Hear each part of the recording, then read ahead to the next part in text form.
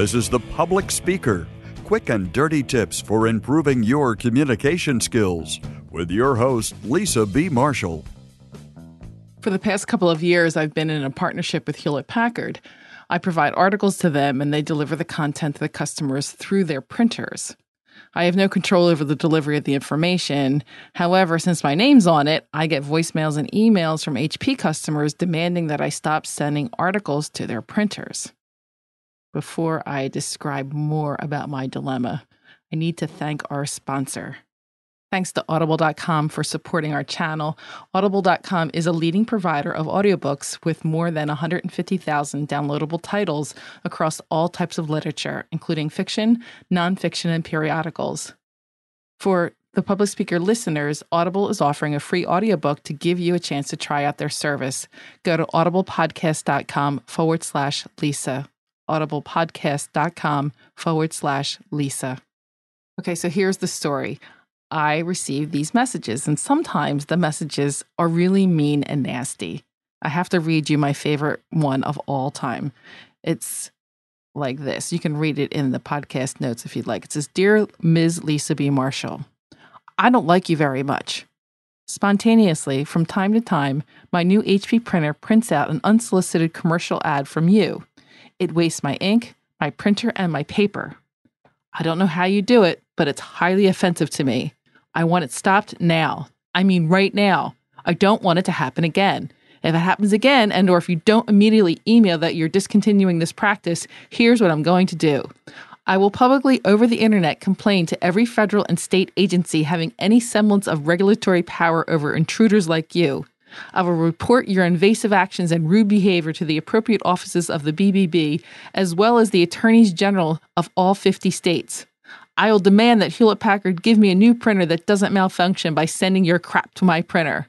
As far as I'm concerned, HP is in complicity with your shoddy business practice by allowing you to use their product to further your unorthodox, if not illegal, activities." The name was deleted, and he signed it underneath attorney at law. So here's the thing. There's a much better way to complain. So I thought I'd go over 10 steps to complain and get results. Hopefully, the cranky complainer will read this and reconsider his approach the next time. And I do want to reiterate, I have no control over what happens on the printer. It is a setting on their printer. It's something that the person selects on their own, and it causes things to come out of their printer. So what he's saying is completely 100% nothing that I can do or nothing that I have control over. Just to clarify that. Okay, so here are my 10 steps.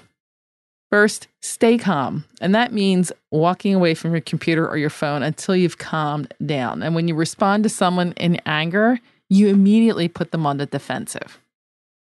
Number 2, don't start out with a threat. Eventually, you may have to threaten legal action or threaten to post a poor review online, but a threat like this should never be part of your first request. Give the company or the individual a chance to make things right first. Next, be polite. Be overly polite.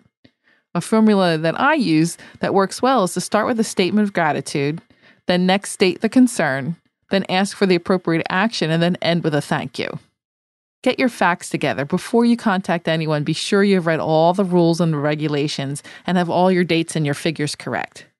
And then make a specific request. State your problem, what has been done, what you want done, and make sure that's all in plain, concise, clear language. Next, you can negotiate. Make sure you negotiate with the right person. If you're not sure who that is, you can say something like, "Can you help me find the right person to discuss this issue with?" Always make sure you use neutral language. You don't want to make it personal. So describe the behavior you want stopped or the action you want taken in very neutral terms. Don't use any explicatives. Don't resort to name calling. For example, in the letter that I read you, don't start with, "I don't like you very much." The writer doesn't even know me. And calling my content crappy and my business practices shoddy did nothing to help that complainer get what he wanted. Escalate only as needed. Go systematically through the appropriate levels. For example, start with the supervisor, then the next level supervisor. And if you're not satisfied, you can write a letter, post to their website, and then maybe to an online community such as Yelp or TripAdvisor or Angie's List. Again, step by step. Make sure you document everything. If you come to an agreement, repeat everything verbally with dates, who's responsible for what costs, and any other pertinent information, and send an email or letter to the company with everything documented. And then finally, don't pretend to be an attorney. If you still haven't come to an agreement after taking all the steps above, then perhaps consider contacting a lawyer. And a lawyer should be your, in my opinion, last resort, and it shouldn't be taken lightly. There certainly are times when you have to complain, and following, hopefully, these 10 steps will help you complain constructively and get the results that you're looking for.